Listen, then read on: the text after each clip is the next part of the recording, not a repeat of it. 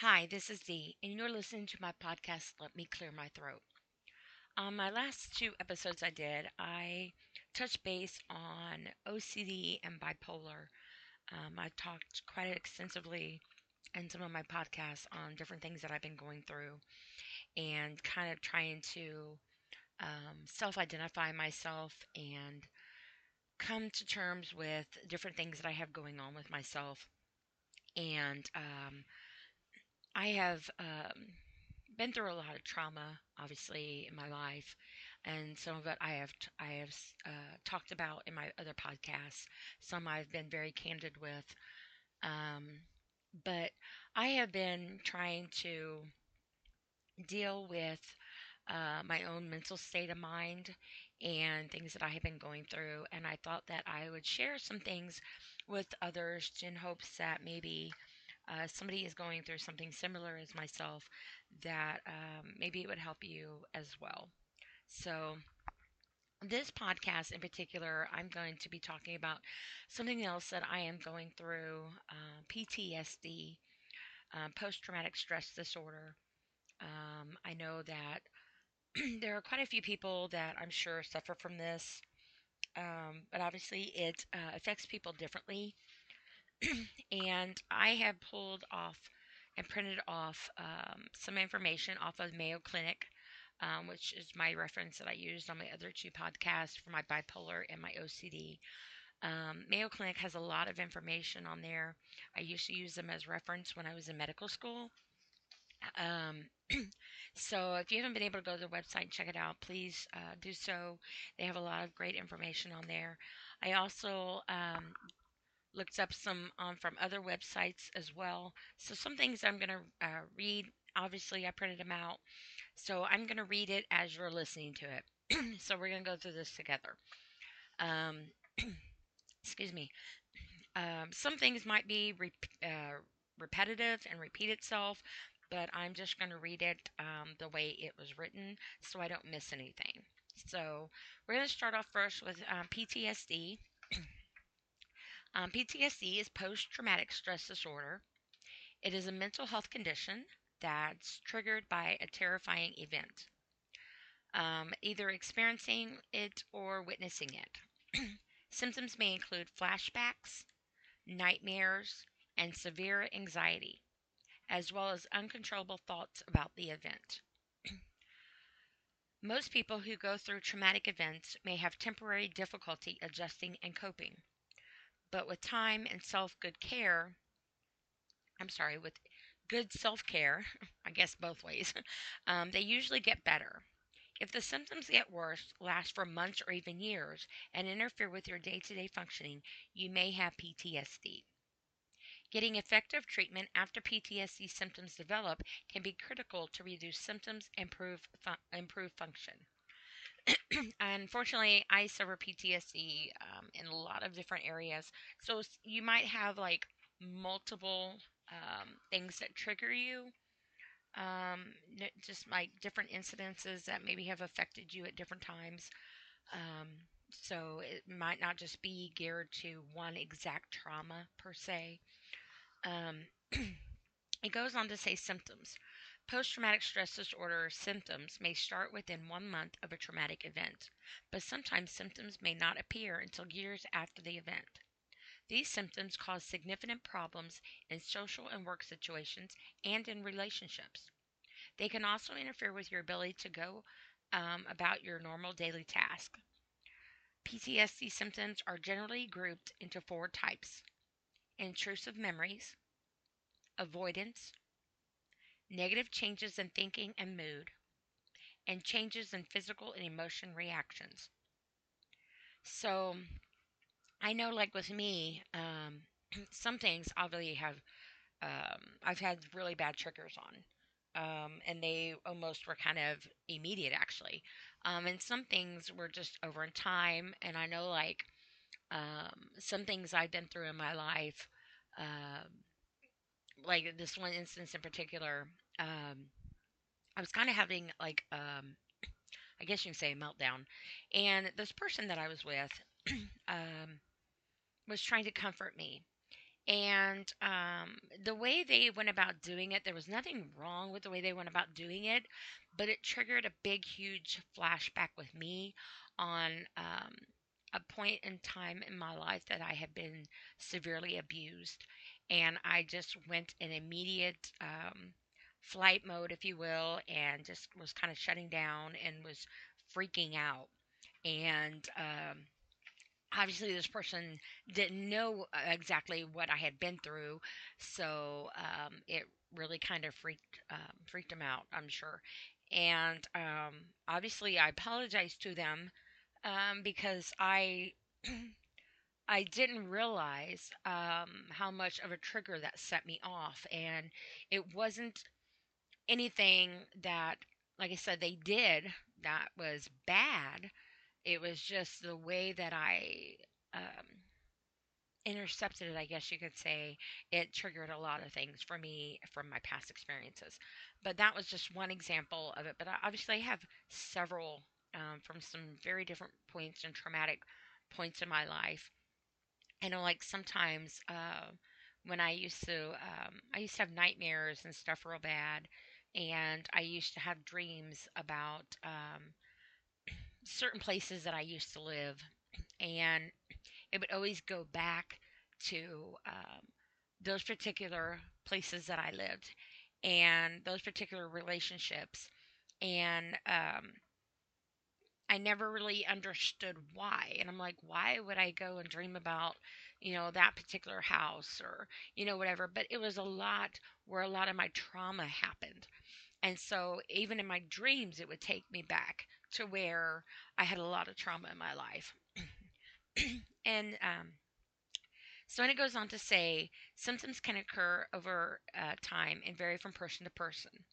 Intrusive memories may include reoccurrent, unwanted, distressing memories of the traumatic event. So obviously, reliving the event over and over again. Um, I have done that, unfortunately, with the death of my dad. I had huge PTSD from that.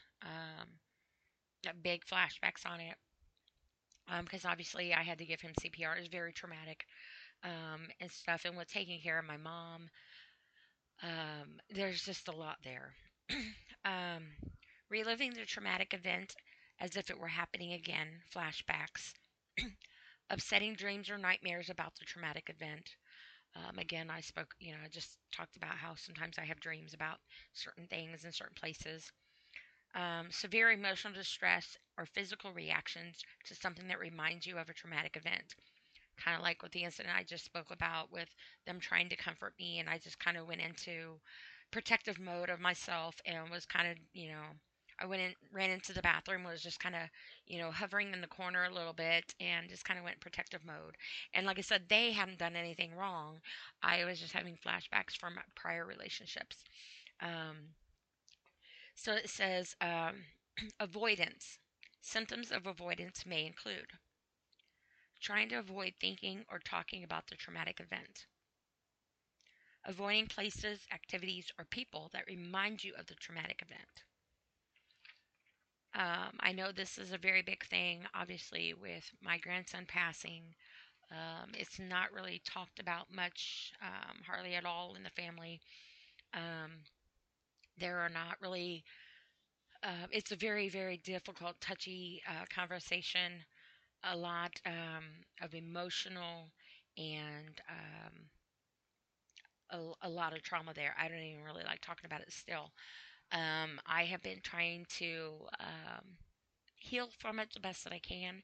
It was a big reason of my huge spiral of major depression and me losing my home and being homeless for a couple of years and pretty much lost everything in my life from the time my whole entire life. I lost all my belongings, my kids' belongings, this kind of everything. And it has really made a huge impact on my life in very, very many, many, many ways that are very difficult to talk about.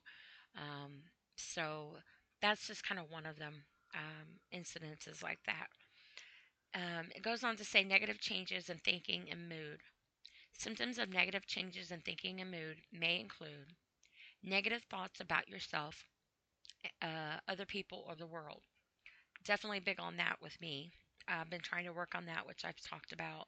I've been trying to take all the years of negativeness that I've had to endure throughout my life and trying to counteract it with positive, and different people in the world that have obviously mentally, verbally, physically abused me in different ways. Been trying to counteract that and turn it into um, a more, I guess, not positive way of trying to counteract it, but trying to also um, sort it out in a way that it comes to where it doesn't overshadow me, if you will, like it has before in the past. And I'm not saying that I'm doing great with it all the time because I have my moments, but I know here lately I've been really, really trying to catch myself. Um, like if I try to say something negative on myself, like why did you do that? That's so stupid. And I'll try to counteract that with, and stop myself from doing that. It says hopelessness about the future. I've been very big on that. Again, I'm trying to work on that. Um, I know, like with death and stuff, it leaves a very big um, impression on a person, especially when it's so fresh and so traumatic. But I had this thing I spoke about for my other podcast where I would have conversation with my mom, and I'd be kind of having like a meltdown, I guess, and everything is just coming at me, and I would just say, like I had my whole life mapped out. I had a good career and was making decent money. I had my home, and I had my I's dotted, my T's crossed, and had my future. And life looked at me and said, "No, we got other plans." And so then I went to losing pretty much my whole life and myself, and I wear scars on the outside and the inside, very, very deep. And I was just looking and saying, what's the point? You can do all this stuff, and you could try to be all this and all the positive stuff, and try to be a good person and be there for people and try to have your life mapped out. But what's the point? In the end, what was the point of it all? Because I did all that, and then now here I am, and I feel more alone in my life than I ever have. And I have been through things in my life that I never dreamt I would ever, ever endure or ever, ever be a part of. And so I just got to the point, where it's just really, I felt hopeless. I felt vulnerable to myself and to the world. And I was, like I said before, have been suicidal. So I've been trying to work on that, very, very big. It says memory problems, including not remembering important aspects of the traumatic event. This is very true with me too. I've spoken about this. Um, a lot of times my youngest daughter will ask me stories about her growing up and stuff, and she's like, you always seem to have stories on the other two, which there's a 10-year difference between her and my oldest daughter, and a 12-year difference between her and my son. And it's not that, and I spoke about this in one of my other podcasts, and I actually broke down crying in it because it makes me feel really bad. It's not that I don't want to remember her childhood, but I was going through a lot of trauma and abuse during her childhood that unfortunately a lot of it I have blocked out that time period. So I don't really remember a lot. And I felt bad because I don't have a lot of stories to give her. And the ones that I do have are repetitive, like, and just the simple memories are very difficult for me to grasp and share with her. And I feel very, very bad is not even the word. Um, I don't even know how to describe it. But this is a very big deal for me. Um, and it's obviously not fair to her, but it's not something that I have intentionally have done. Obviously, I have not done that on purpose. I would love to remember things that I try to sit and rack my brain sometimes and try to go over different things and different scenarios and different time frames. And sometimes there's just a roadblock, and I stress really hard to try to remember, and a lot of things I honestly just don't. Um, it goes on to say um, difficulty maintaining close relationships, um, feeling detached from family and friends. That's me. um, Very big. Lack of interest in activities you once enjoyed. Again, that's me. Some things I used to enjoy doing a lot. I'm just kind of like, you know. And like I said before, I'm a social bug, but yet I get anxiety really bad when there's huge crowds. And sometimes it's very overwhelming. And I could be in a place that I'm very familiar with and know pretty much everybody in there. And depending on if I'm having an episode, if you will, on whether or not I can handle the crowd. And sometimes I'll like not necessarily hyperventilate, but I'll go into a panic attack or an anxiety attack, and I'll contemplate, oh, I need to go, I need to stay, I need to go, and I've had that happen to me several times, actually. Difficulty experiencing positive emotions. I'm working on that very, very, very hard. I've had so much trauma and pain in my life that it's it's been a long time since something, um, a happy event, if you will, has happened in our family. I know when my youngest daughter graduated, um, I cried like a baby. That was something good that had happened. It hadn't happened in a long time, with everything going on in our family and our lives, and things going on with the death of my grandson and things. And she graduated, and it was just so overwhelming for me. I was so proud of her with everything that she had went through and taking care of me. And she graduated early, and I'm just overly proud of her. And I had a lot of emotions with it. And I think that was pretty much, I mean, obviously the birth of my grandson was a great, very, very great event. My youngest grandson, because I have seven grandkids. One obviously passed away. Um, so my youngest grandson, I always say, is my double blessing because he was obviously born after my grandson had passed away. And so anyway, and it goes on to say feeling emotionally numb. I have been there. I'm still there occasionally. I'm working through that. Um, Sometimes I really don't know how I'm feeling. I don't know how I'm reacting, and I'm just kind of there. And I've said before, sometimes I can feel like I could be in a room full of people and just feel like I'm alone. And other times I'm in an empty room and feel like I have so many people in there, and I've got a room full of chairs, that are, people that are dressed up like chairs because there's nobody in there. But I talk to myself a lot. And I've said that before, sometimes, I talk out loud and people think I'm weird.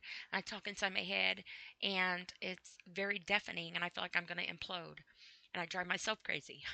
um, Now it goes on to say changes in physical emotional reactions. Symptoms of changes in physical emotional reactions, also called arousal symptoms, may include being easily startled or frightened, always be on guard for danger, self-destructive behavior such as drinking too much or driving too fast, trouble sleeping, trouble concentrating, irritability, angry outburst or aggressive behavior, overwhelming guilt or shame. I've had some of these, not all of them. The overwhelming guilt and shame, I I have experienced that a great deal, um, especially where my dad was concerned. I blame myself for not being able to save him, giving him CPR, and I blame myself a lot. I even got to the point where I told my mom once I was sorry that I lived and he didn't, and which obviously my mom didn't say any of that. It was just something we were going through and losing him, and with my grandson passing away.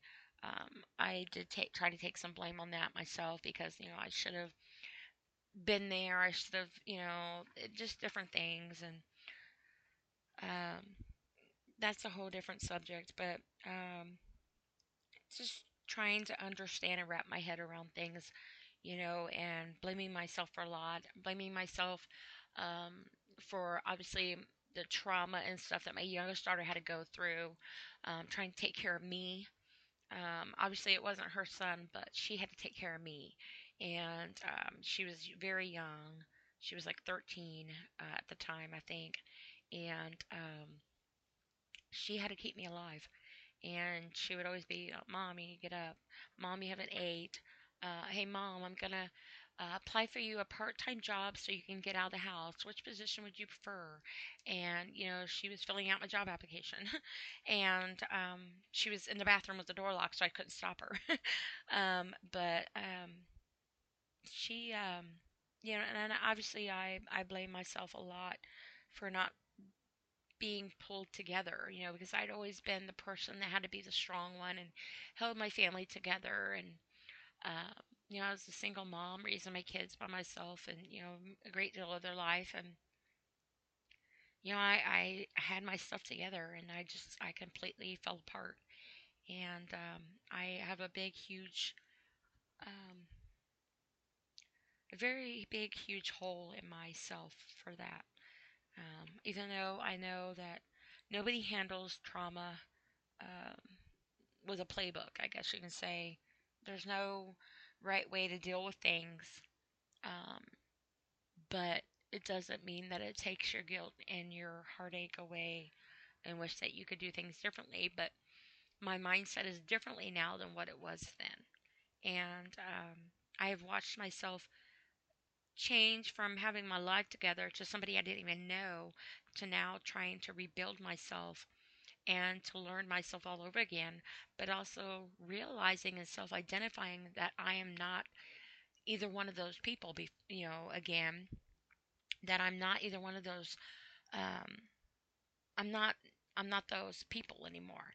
But yet, there's still parts of me from those areas of those particular people that I was into this version of me. And I always say, this comeback of mine is personal and very personal. And I'm trying very hard um, to grab it by the balls. I mean, to be point blank, and just write it like write it like the bitch it is, and just trying to I trying to say doing it the right way, but trying to do it in a healthier way, and trying to be knowledgeable, if you will, on reminding myself of the difference, but also reminding myself to not go backwards, but also to not damn myself if I stumble, if that makes sense. And so, anyway, it goes on. It says for children 6 years and old and younger, signs and symptoms may also include reacting to traumatic event or aspects of the traumatic event through play. So they might do like a reenactment or something. Um, they might have frightening dreams that may or may not include aspects of the traumatic event. And I say adults can have this too, because I know sometimes when I get triggered, um, I guess some people can say I act like a kid sometimes, but I think like when I get triggered sometimes in my childhood, it takes me back, and I don't really say I do like um, necessarily reenactment, but it takes me back to another mental level of mine, I guess, of my younger years. I don't know. I'm still trying to work through that. Intensity of symptoms. PTSD symptoms can vary in intensity over time. You may have more PTSD symptoms when you are stressed in general, or when you come across reminders of what you went through. So, different triggers. Um, for example, you may hear a car backfire and relive a combat experience, such as like the military. Um, I don't want to speculate, but I'm going to say it's pretty safe to say that there's probably not a military person in the world that does not have PTSD flashbacks. Um, or they may see a report on the news about a sexual assault and feel overcome by memories of their own assault. So, like somebody who has been raped or beaten or abused or whatever the case may be, or even a movie. I know, like, sometimes certain movies um, get me. And sometimes I'll walk out of the room or something. I don't want to see a certain part or something, and so some movies actually are triggers for me, depending on what kind they are and different parts they are. When to see a doctor. So if you have disturbing thoughts and feelings about a traumatic event for more than a month, if they're severe, or if you feel they're making it difficult for you and getting your life back into control, you might want to talk to a doctor or a mental health professional. Getting treatment as soon as possible can help prevent PTSD symptoms from getting worse.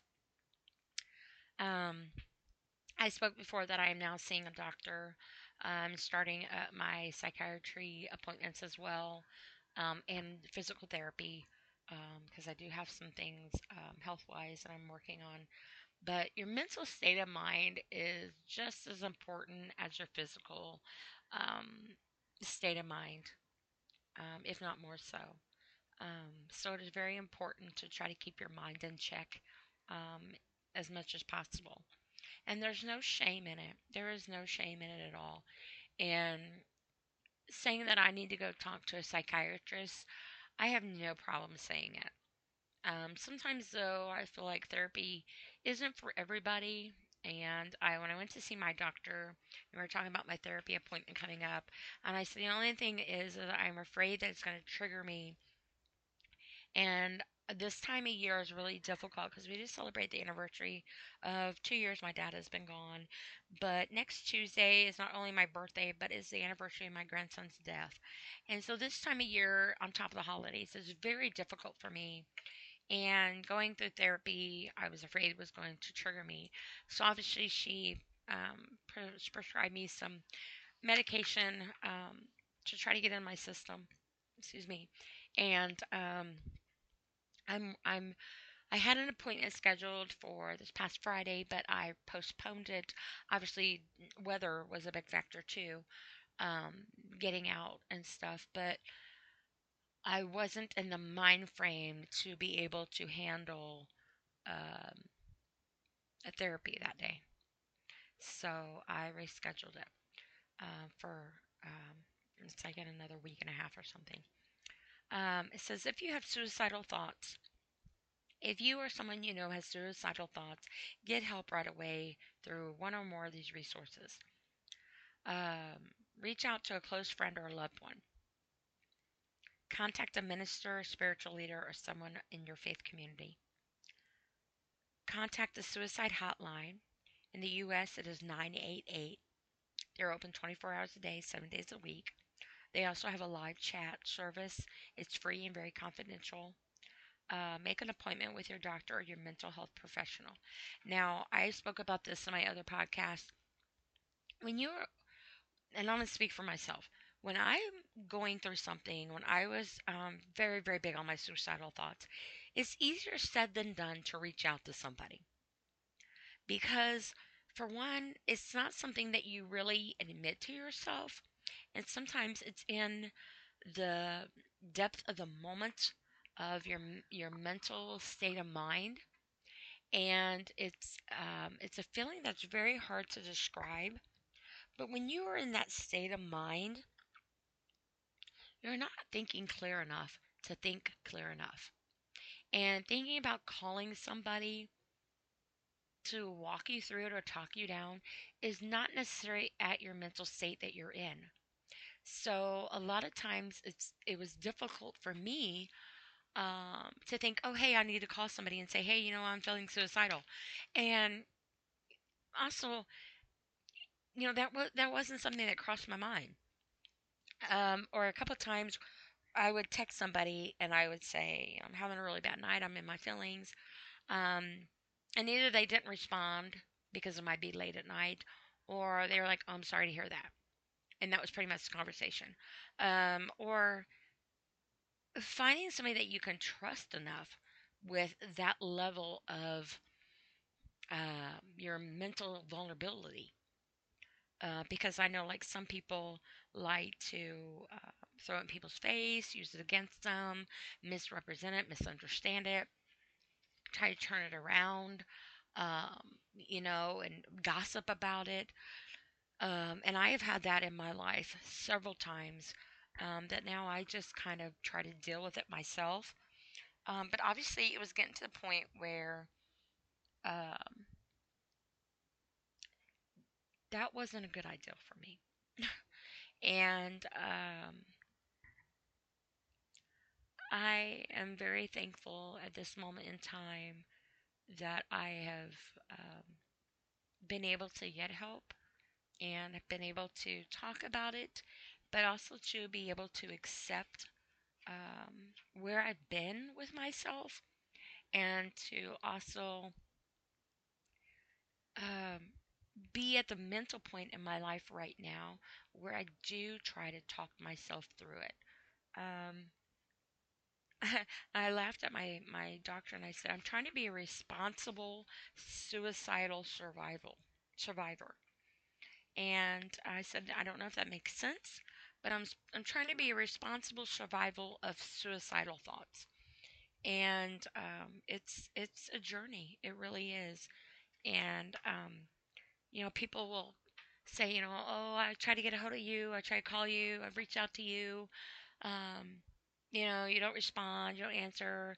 You know, whatever whatever it may be. And it gets to the point where you think to yourself, um, this isn't about you. This isn't about me not trying to respond to you. This isn't about me ignoring your phone call. This isn't about me not answering a text message or talking to you. This is me in a mental state of mind that is kind of overwhelming and indescribable, and you're not in the mind frame to comprehend um, anything less than what you're going through at the moment. And so it's very difficult to reach out to somebody and make that step in that direction. So a lot of times people, unfortunately, they don't want to die. They just want the pain to stop. It's just overwhelming. And a lot of suicides are accidental, and I know when I used to clean crime scenes for a living, we did a lot of suicides. A lot of suicides. And it would just break my heart. And we had this one gentleman who had moved from another state, literally another state, and got himself an apartment. And he hadn't been here maybe not even a month. And he had packed all of his stuff up in boxes, had labeled them, had his medical papers out, his insurance papers out, all his important papers laid out. Um, he had everything organized, everything. Um, and I looked at my coworker and I said, this is the most considerate um, suicide I've ever known. And I say that with respect to the gentleman that felt no other option. because he moved out of state so his mother wouldn't find him. Um, she wouldn't walk in to find him from the state. He was trying to protect her from walking in and finding him dead. So he moved across state lines and he left the door unlocked, called 911, told them that the door was unlocked, and told them that he would be there. And so that way he wouldn't be lingered and he would be found. And obviously, when they got there, he was gone.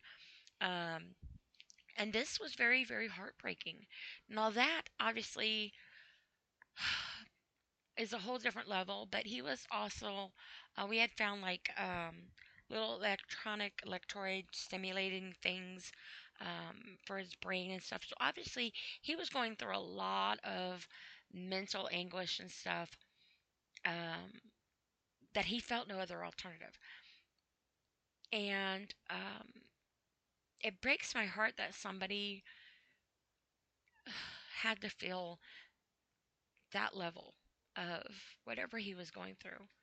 Um, Obviously, is something that I hope I never get to that state of mind, and I fight very diligently um, for myself, on my well-being and my mental health, and I have been trying to take the right necessary steps and precautions, if you will, to try to protect myself from myself. It says when to get emergency help. If you think you may hurt yourself or attempt suicide, call 911 or your local emergency number immediately. Again, 988. They're very trained professionals, um, and they can redirect you or talk you through something. If you know someone who's in danger or attempting suicide or has made a suicide attempt, make sure someone stays with that person to keep him or her safe.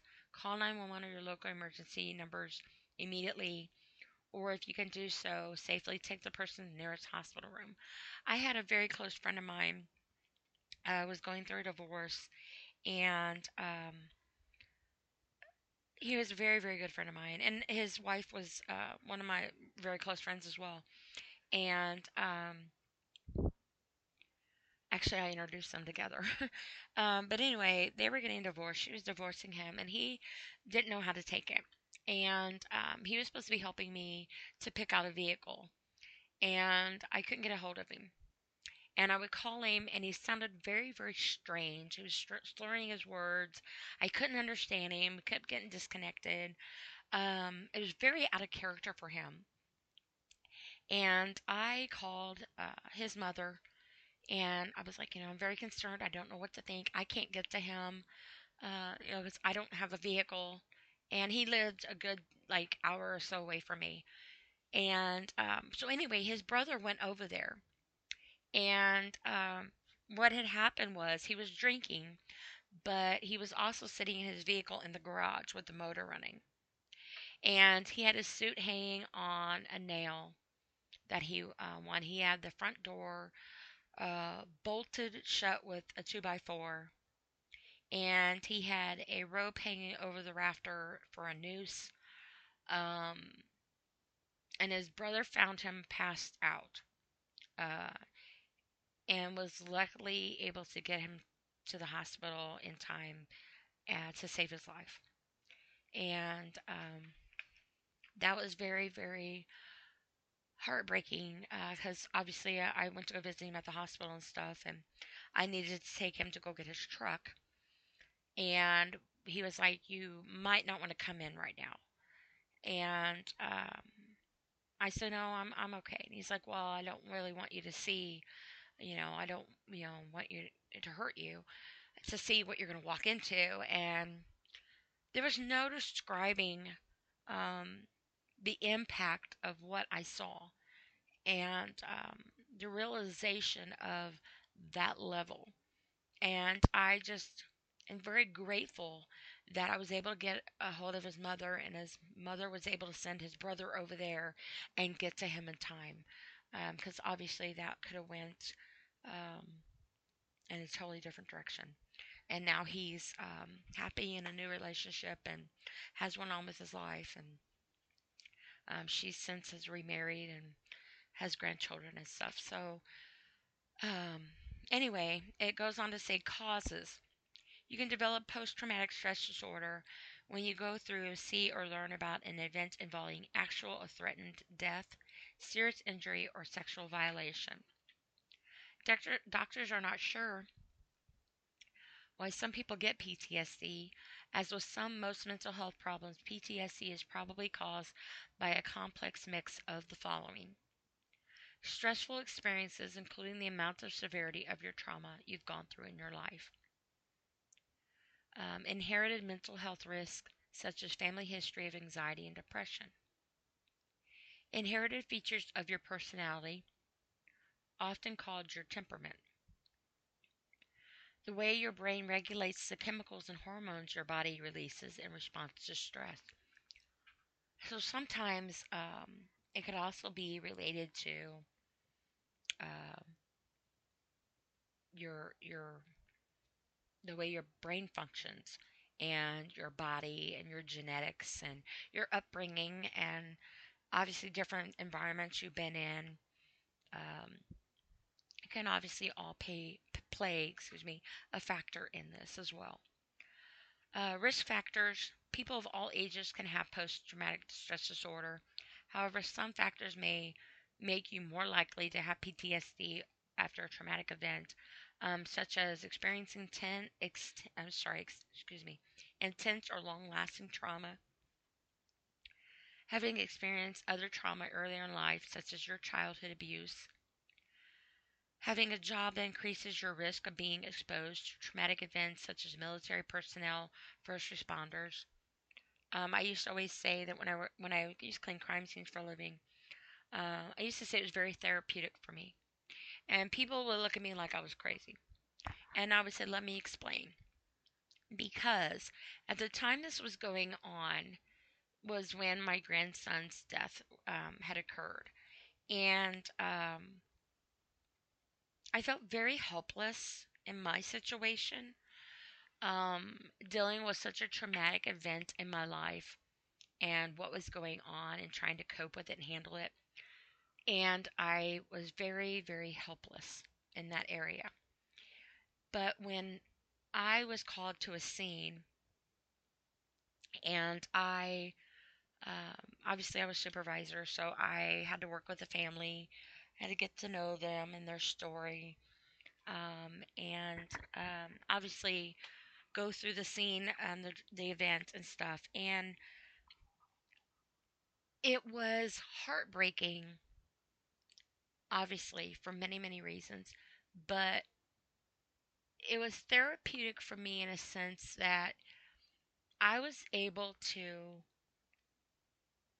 take this traumatic event that this family was going through that felt so helpless themselves, and I was able to intervene that for them and take the big um, the big part of the incident, if you will, and relieve them of that part. And many times the family would be like, I don't know what to do. I never knew that places like you existed. Um, I never had to go through this before. There's no way I can go back in there. I don't know how to handle this. Um, Many, many times I would leave when we finished the scene and clean up, and I would get a hug. And thank you so much. I don't know what I would have done without you guys. I don't know how I would have handled this. And that was very rewarding in the sense of that particular moment. We were able to let that family handle their grief and whatever arrangements and things they needed to deal with and lessen the other part for them. And that in itself was very heartwarming and very sad at the same time. And that was a very big point in my life that I loved my job. I did. Um, but obviously, I was needed at home more. Then it goes on to say having other mental health problems such as anxiety and depression, having problems with substance misuse such as excessive drinking or drug use, which I've talked about before. Yes, this is a factor, but also self medicating comes in many forms. It's just not drug use and drinking. Some people are kleptomaniacs, some people um, have eating disorder, some people are compulsive shoppers, some people um, have um, overactive sexual encounters, if you will, just trying to have that sense of whatever it is that they're missing out on and they need. So self medicating comes in many, many forms. Um, it also says lacking good support system from your family and friends. I've talked about that before in my other podcast on my situation in my life. That is a very big heartache of mine. Um, and it also goes to say having blood relatives with mental health problems, including anxiety and depression. The most common events leading to the development of PTSD include combat exposure. I won't even begin to even say I understand that emotion or that type of trauma or even that type of anything. My heart goes out to all military personnel and first responders um, that have had to go through certain things in your life that the rest of us in this world will never be able to wrap our heads around. And my heart totally goes out to each and every one of you. And I pray that you're able to quiet the battle in your head as much as possible in a healthy way. I know in one scene that we cleaned up, and when I cleaned crime scenes, was a military young man, and he hadn't been home from deployment very long, and he had went out on the balcony and shot himself, and it had actually overspilled into the family downstairs on their balcony, and it was very very heartbreaking. His military gear was sitting right there still, and it was very very heartbreaking to see. But unfortunately, this is a whole different level that I think that a lot of people don't begin to even have a glimpse of the understanding of. And I am very, very huge on the military, and I've talked about that extensively in my other podcast. You get me going on it. There are several military people that suffer from a lot of things that we will not understand. Many are left homeless. Many are in jail. Many of them have fallen to self medication. Many of them have committed suicide. Many of them are fighting battles in their mind that have left them in combat in their own life in ways that we will never understand as civilians. And I think there needs to be a better system for them. I believe there needs to be a whole different level of respect for them. But also, too, I believe there needs to be a realization that it's not something that we need to just say, oh, they have PTSD, and just leave it as initials of dismissal. Because those initials, while they're only four letters, um, have the biggest, huge amount of um, force field. I guess I don't even know the right word to say. Bigger than what? Those four letters are bigger than any alphabet could ever define. And just saying that they have, oh, you have PTSD. Yeah, that sounds so simple. But if you can hear inside somebody's PTSD, um, it probably would kill you, and I applaud everyone that is still trying to survive, whatever it is that you're going through at that level. And I'm not even going to begin to try to act like I understand um, your level of emotion.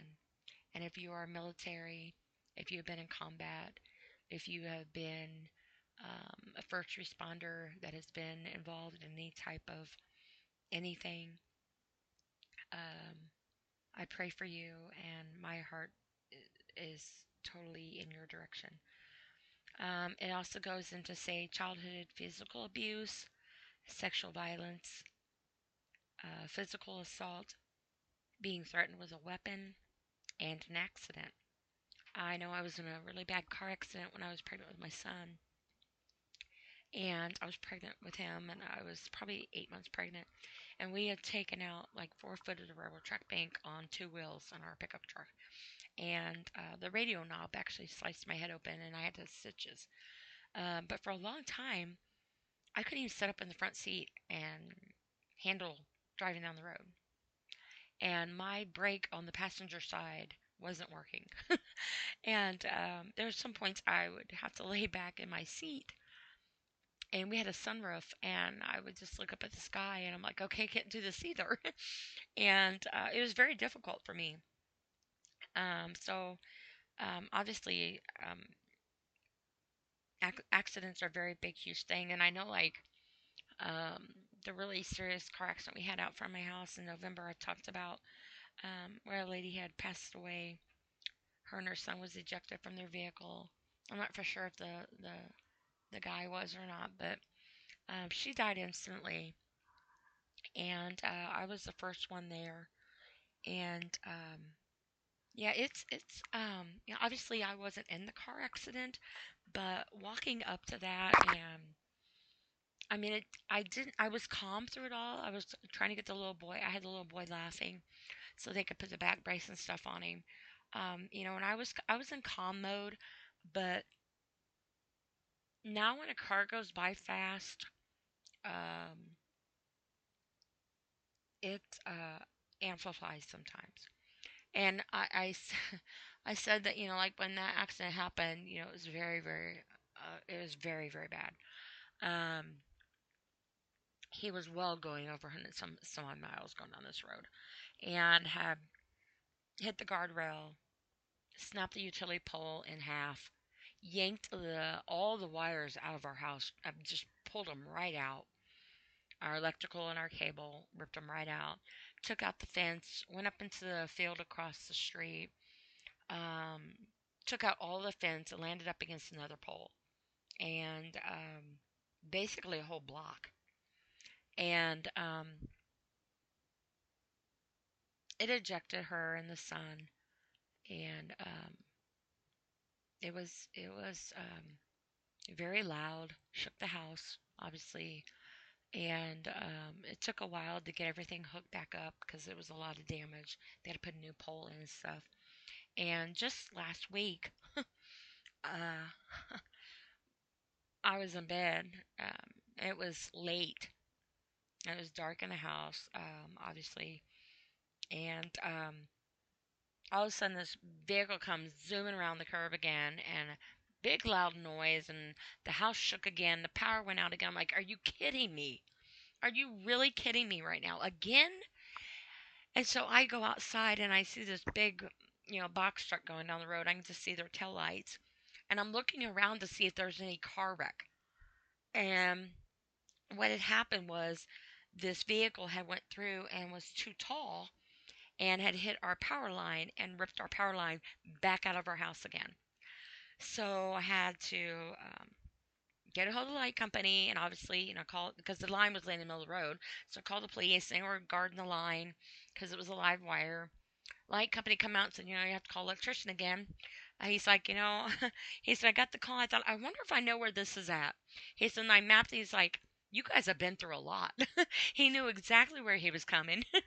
And the light company guy and I were on a first name basis. And he's like, you have to get a hold of your electrician because obviously this needs to be fixed. It broke this and it ripped your neutral and all this. And so I got a hold of the electrician. um, and I can honestly say this man is amazing. He is the most honest electrician person I guess I've ever met. And he had fixed it. This has happened 3 times now. He had fixed it the first time. He couldn't make it out to the second time, and this was we had a different electrician the second time, and then he come back out this third time, and he didn't hesitate to come out, and he fixed it all. He didn't charge my mother at all. He's like, "You guys have been through enough," and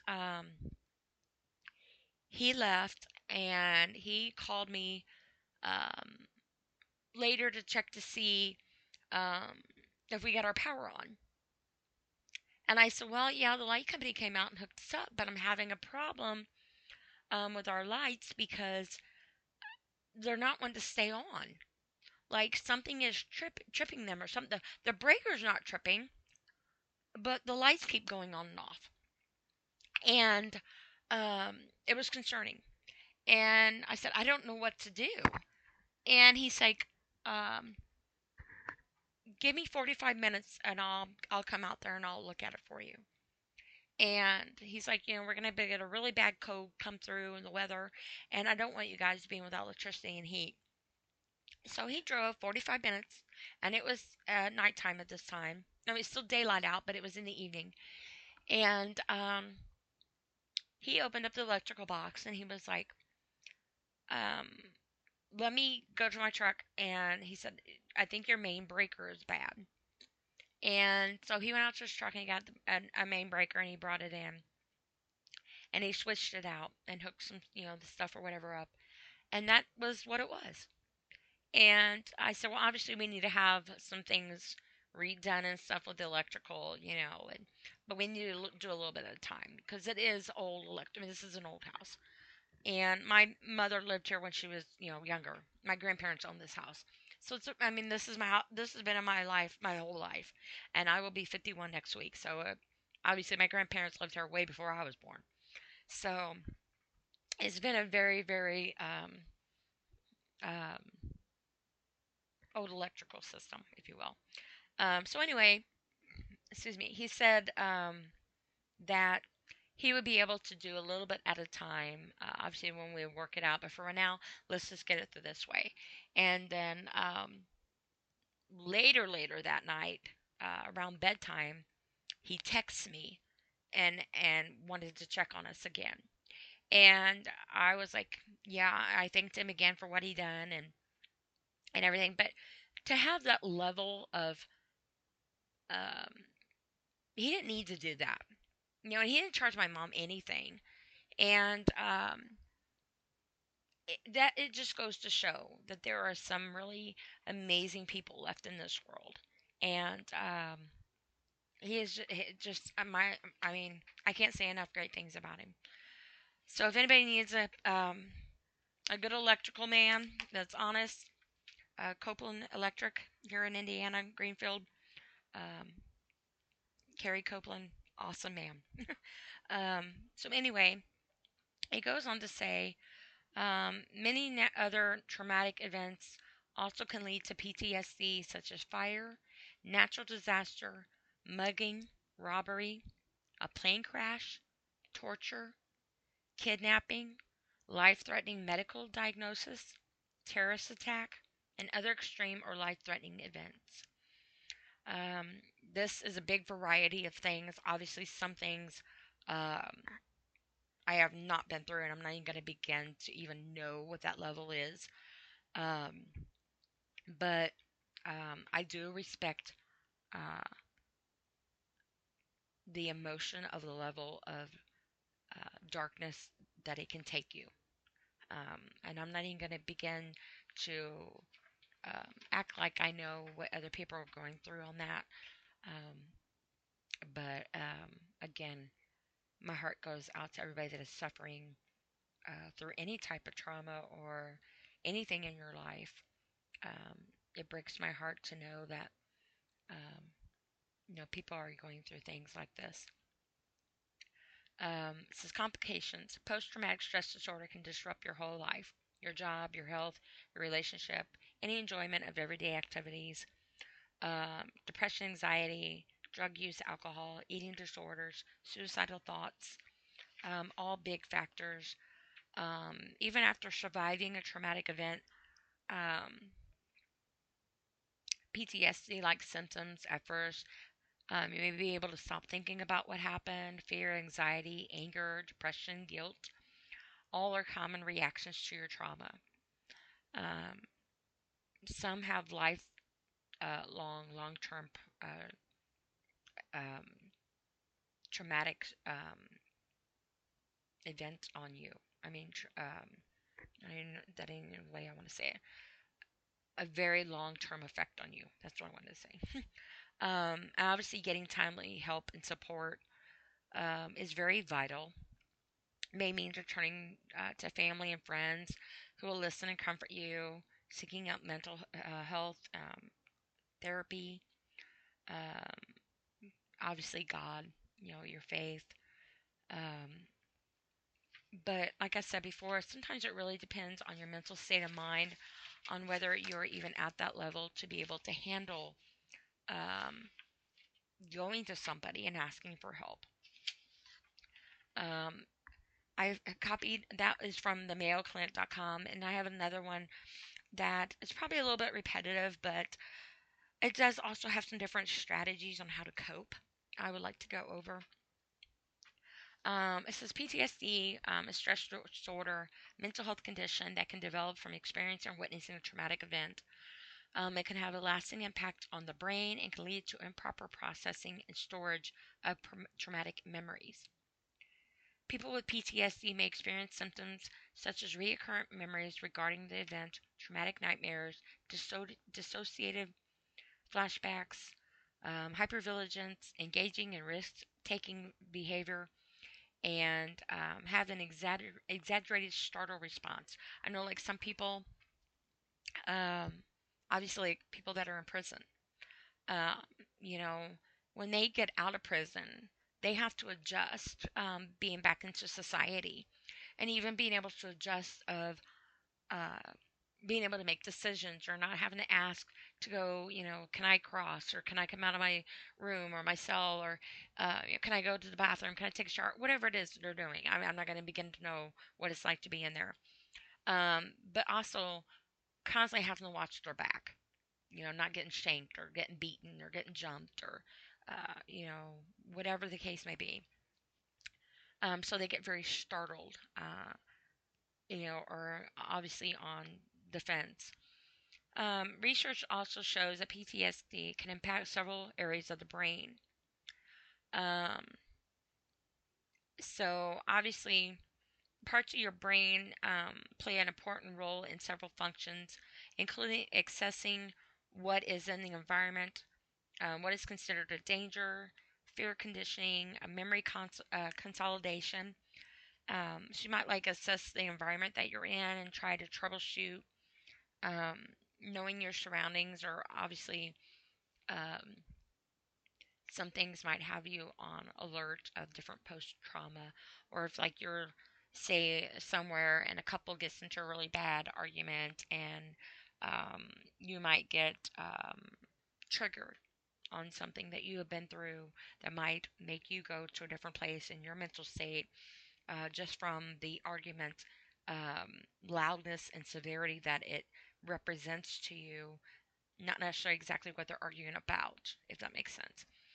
Um, so says some people may have an imbalance in certain neurotransmitters, such as their serotonin and um, I done lost my place on this paper. I'm sorry. Nor I'm gonna pronounce this wrong. Norep. You know what? Another part of your hormone. Okay. I used to be able to pronounce his words so well that I don't know. Norepinephrine, something like that. Anyway, which contributes to symptoms such as depression and anxiety. Overall, PTSD can have a profound impact on the brain, affecting various areas that are critical for emotional regulation, memory, and decision making. So sometimes you might be in something and you're just not thinking clearly, and you make very bad decisions. Different coping mechanisms. It says there are several healthy coping strategies that can help alleviate symptoms of PTSD. Some of them are the following: deep breathing. Deep breathing exercises can help reduce stress and anxiety by slowing down your heart rate and relaxing your muscles. Progressive muscle relaxation. This technique involves tensing and relaxing different muscle groups throughout the body to help reduce muscle tension and anxiety. So you might just like tighten different parts of your body and release it, and tighten and release it. Mindfulness. Mindfulness techniques can help you become more aware of the present moment and reduce anxiety and depression. Exercise. Regular exercise can help reduce symptoms of PTSD by improving your mood, reducing anxiety, and promoting better sleep. I know when I was going through a big, huge depression, when I went through my first divorce, um, I worked out a lot. And exercising is very good for depression. It really is. At least it was for me. Social support. Talking to friends and family members can help reduce feelings of isolation and loneliness, which can contribute to depression and anxiety. This, I'm on the fence with this one because uh, it really depends. Because I have tried before to go to different members of my family and friends, and actually it made me feel worse. And it really triggered a lot of things with me. So it really depends on what kind of support you have and the people in your family and your friends and stuff. Now I will say I do have some friends, um, one in particular that has taken me for everything that I am, of my good and my bad days, and she loves me regardless. And um, she's a wonderful person. And obviously my youngest daughter has been there for me, and had to basically keep me alive, sadly. Self care. Engaging in activities that you enjoy, such as reading, listening to music, or taking a warm bath, can help reduce stress and promote relaxation. Um, Depends on what mood I'm in on whether I can listen to music. And sometimes I would take a bath so long, I would fall asleep. And my kids just have to knock on the door to make sure I was awake. Um, and reading, it really depends on where my mind is at. Even like trying to color with my gel pens, it really depends on if you can focus. So at least it does with me. Counseling. Seeking professional help from a therapist or counselor can help you learn coping skills and strategies to manage your symptoms of PTSD. Now, I did outpatient counseling for a month, um, at this place, to try to deal with my feelings. And I really wanted, it was a group counseling. I really didn't care much for it because I hated repeating myself over and over again, to a room full of strangers. And you only got like 5 minutes to talk at the most anyway. So you really couldn't elaborate and get the help that you needed. Um, and I really wanted more one on one. But they did help me with some coping mechanisms. I did the 5 4 3 2 1 a lot, which I talk about that. Um, if you're not familiar with it, look it up. There's another one I can't remember. Um, Somebody that I know, there's something about um, 8 seconds or something, like hold your breath for 8 seconds or something of that nature. I don't remember exactly the depth of it, but it worked for them. Um, and that was actually a child, that was doing that method. Um, and then also medication. In some cases, medication may be prescribed to help manage symptoms of PTSD, such as depression and anxiety. And I have talked about how my doctor has put me on medication. Um, she has put me on Lamictal, and also Prozac. I'm on Prozac. I was trying to remember what it was the other day. She's put me on that as well. Um, and like I said, I am starting my counseling up in about a week and a half, I think. On the 25th, I think it is. to do my individual counseling. So I'm hoping that with doing that, it doesn't spiral me into triggers after trigger. But if it does, um, obviously I will work through that the best I can. But if it doesn't work for me, then I mean, obviously I'm going to give it some time, work through it. But I just know it's just going to be very difficult for me. But at the same time, not doing it has been difficult for me. And I might get to a point where I might not be able to intervene myself. And I'm not saying that that's the case, but I'm being realistic because it can happen to anybody. Anybody could have their whole life put together and be like, oh, I never would have saw that coming. They had everything, and this, that, and the other, and they just had a kid, and they got a great job, and this, but you don't know where their mental state is at, and don't think that it holds a zip code or it holds a time or it holds um, a different, you know, classification of money or whatever. You just don't know. So everybody is vulnerable to their mind if given the right overwhelming circumstance. It's just you just are. You're nobody's immune to it. Um, it's important to remember that everyone's experience is unique, and what works for one person may not work for another person. It's important to find coping strategies that best work for you and to seek help if you need it. I've said too that sometimes my anxiety would be so overwhelming, so bad. Even driving down the road, I felt like I was like I couldn't even, I had to roll the window down to breathe. I mean, it was just so overwhelming. I was hysterical. I was crying. I was trying to get my breath. I couldn't concentrate on seeing and driving. And um, sometimes at home, it would just be overwhelming. I'd be crying and just, breathing real hard. I used to hit myself. I used to self mutilate. Um, I used to punch myself in the head. I used to smack myself. It was very, very bad, very abusive to myself, trying to cope. Um, one time I think I hit myself so hard that it broke my tooth and lodged it in my nasal cavity. And when I had my teeth pulled, they found a slither or whatever part of my tooth in my nasal cavity. And I actually felt it break off. And, so it's a thing. It's really a thing. And I'm trying to remind myself when I get to that state to intervene it. So lately I've been trying to redirect myself, if you will. I'll start doing the alphabet. I'll start counting. I'll start naming a name or a state or something with each letter, like, uh, I'll do like a name, or I was like A is for, you know, Andrew, or B is for, I don't know, Barbara, or whatever, and try to go the alphabet and try to calm myself down.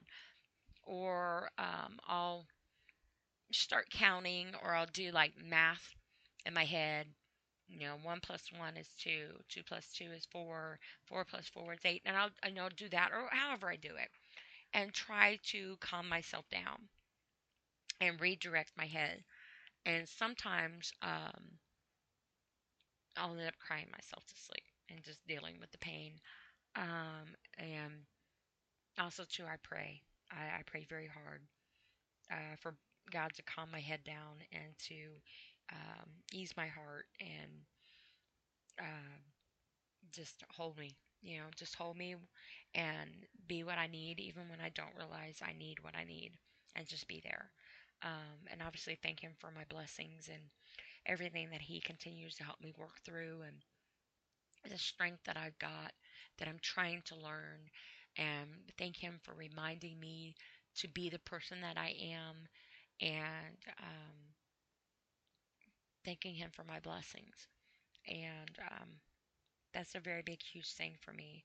I mean, I've always had, my faith always says one thing I didn't let go of, but I can also say that even though it's not something I've let go of, it's not something that I needed it more in my life. I needed to embrace it more. I needed to focus on it more. And I needed to stop taking my gift of life for granted. And it wasn't my life to give away and take. Um, it wasn't my soul to sever, um, if that makes any sense. And I've prayed to Him very, very deeply and wholeheartedly, um, out loud and in my head. I've cried to Him. Um, I've very much have opened up to Him, been honest with Him, and trying to hope that He understands where I'm at and being patient with me, and helping me to learn how to grow as a woman, as a mother, as a grandmother, as a child, as a human being, but also as a child of His. And trying to keep my faith intact and knowing that I'm worth fighting for, and praying that He understands um, my level of mentality, and however He does it, I thank Him for all the blessings and um, people that He has sent, uh, blessed me with in my life, that have helped me to get at the level state of mind that I'm at now. And they, um, the angels, if you will, that whisper in my ear to reassure me that, you know, keep going, keep fighting, keep your head up, you know, and not in so many words, obviously, but just a positive reinforcement behind it, and reminding myself to listen and to take uh, the positive stuff out of it. I always say life is a blessing box. You take what you need and leave what you don't. And because what you don't need, somebody else might. And don't get greedy, and think, be thankful for your blessings, but also remind yourself that you are a blessing as well. So anyway, obviously PTSD, it takes a lot of time and patience, and unfortunately, to some people, it can just sound like a bunch of letters shortened down on a word. And I can read this and I can go over things till I'm blue in the face, but that doesn't necessarily mean that it's going to um, help you in the sense of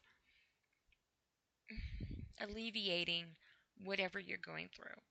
However, I do hope that these are some tools that you can take from here and maybe be able to relate to some things that I have said. Um, but again, I know everybody's situation is different, and I'm not even going to begin to play that I know what you're going through. 'Cause I don't. Everybody handles everything differently. But I will say this: do not let anybody tell you that you just need to get over it. Do not let anybody tell you that you are wrong to feel the way you feel. Do not let anybody tell you that you are any less of a decent person, a good person, and worth fighting for than what you are, because you are. You are worth fighting for. You are a good, decent person. You've just been through some stuff. Don't let anybody belittle that, especially if they don't understand where you are. Sometimes people need to be educated, but there's a right way and a wrong way to do it. But when you are going through something in a traumatic event, the last thing you think about being is an educator because you're too busy being the student of your trauma. And you're studying for an exam that you don't even know what the questions are. And you don't even know necessarily where the resources are to help you be able to pass your own mental state of mind, if you will, if that makes any sense. And maybe that's a little confusing to some, but I hope that that makes sense. Because in my mind it makes sense, but that doesn't mean it makes sense to everybody else. But it boils down to this, in my opinion.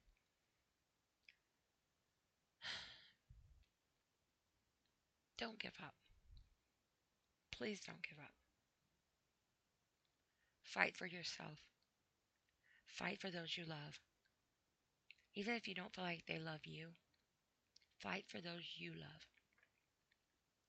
Find something that has been a weakness and make it your strength. Find a way to counteract the pain and the negativity with something positive.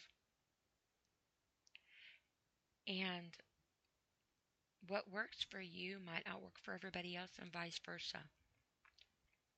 But there is no shame at all to cry, to be upset, to hurt, to need help, and to not be able to deal with anything at the moment. Because sometimes you need to just step back and learn how to take a breath. Because the breath that you're taking is suffocating you. Because you can't breathe. And it's really hard to breathe through your anxiety when you're gasping for air from all the trauma and the anxiety and the panic attack and whatever it is you're going through. And if it's somehow, some way, you can find enough strength in you to reach out in some way, even if you just call the 988 hotline, find a place to put your feelings. Somewhere positive. Find somewhere positive to put your feelings. I've said it before, when I go through something, I do the try to try. You try to do something. Even if you don't achieve it the first time, keep trying. Even if you just have to try to try to try. Just opening your eyes for the day is a huge accomplishment. And if you do that, I applaud you. And that is something to be proud of. Because there are many people that don't even get that far. Second is to breathe. Normal breath is very good. But breathe through your anxiety. Find different coping mechanisms to breathe through your anxiety to calm yourself down. So it doesn't go into a full-fledged panic attack and consume your well-being. And third, and most important, I learned, I wish I knew in the beginning, is to find somewhere positive to put your feelings. And I have found, I write poetry, I do crafting, I do a lot for the homeless, I help people a lot. But I have found that helping people and being there for them helps me because it's a very nice feeling to be able to take the pain and heartache off of a person, if even for a moment. And I always say, if I can make somebody laugh or ease somebody's pain for just a moment, then I know at that moment they were not hurting and suffering, and maybe that moment they can actually get a breath and try to take their next breath and eventually try to find a way to keep breathing where they don't want to give up and not have any more breaths to give.